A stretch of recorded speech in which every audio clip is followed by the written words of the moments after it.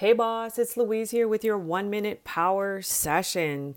Today's daily deposit: fear doesn't go away when you get some external result. It goes away when you stop feeding it. End quote. Now, this week we're answering listeners' questions, and today's question is: I've never done an online course and I'm overwhelmed by the amount of work it would take and the fact that I don't know what I don't know.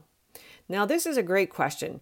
Building an online course is best when students are actually in it. You could do an ask campaign and get their questions up front and then build your modules, I should say, based on their questions. Now, some even do this when they actually write a book.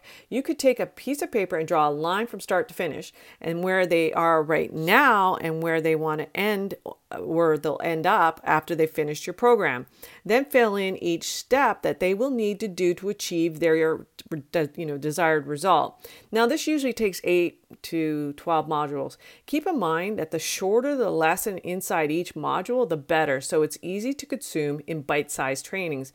If you've done taking courses yourself and want true weekly coaching and you want to go from invisible to in demand, find out more by going to louisecorville.co/in-demand.